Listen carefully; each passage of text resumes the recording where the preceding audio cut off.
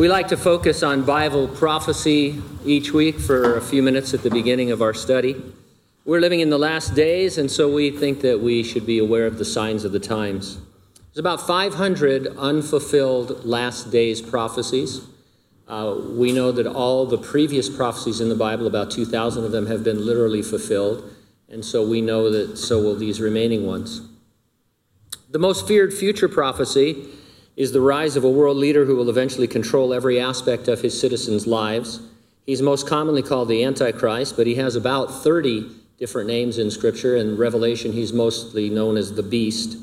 He's the one whose mark will be on the hand or on the forehead, and without that mark, a person will not be able to conduct any daily business or participate in any meaningful way in society.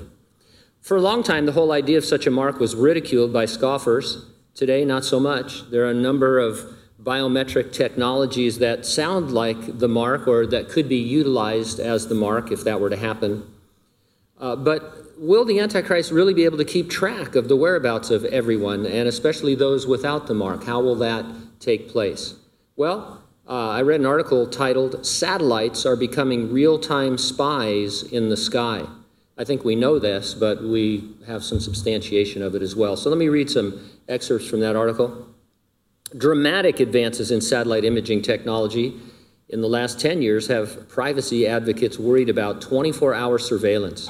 Right now, U.S. regulations keep things in check.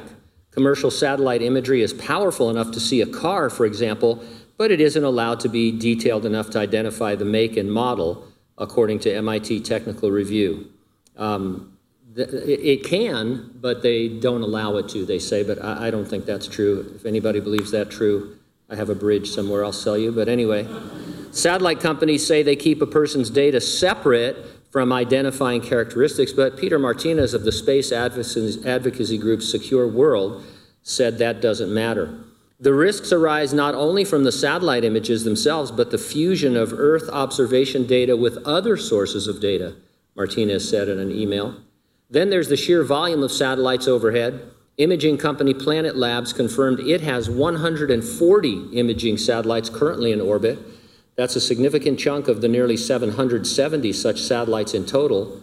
The report says that Planet Labs alone has enough satellites to pass over every place on Earth once a day.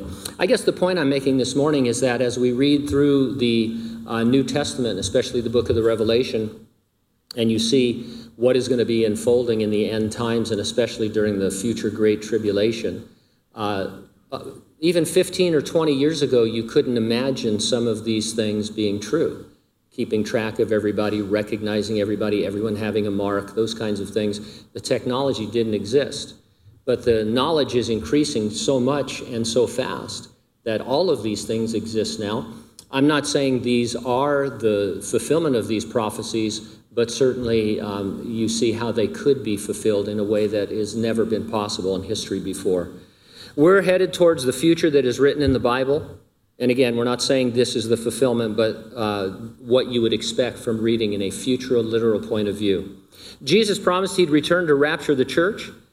That entails the resurrection of the dead in Christ, of the church age, and then the translation of living believers. Some of us here today may never die. We may be changed in a moment, in the twinkling of an eye, and be caught up to be with the Lord. Are you ready for the rapture? If not, get ready, stay ready, keep looking up. Ready or not, Jesus is coming.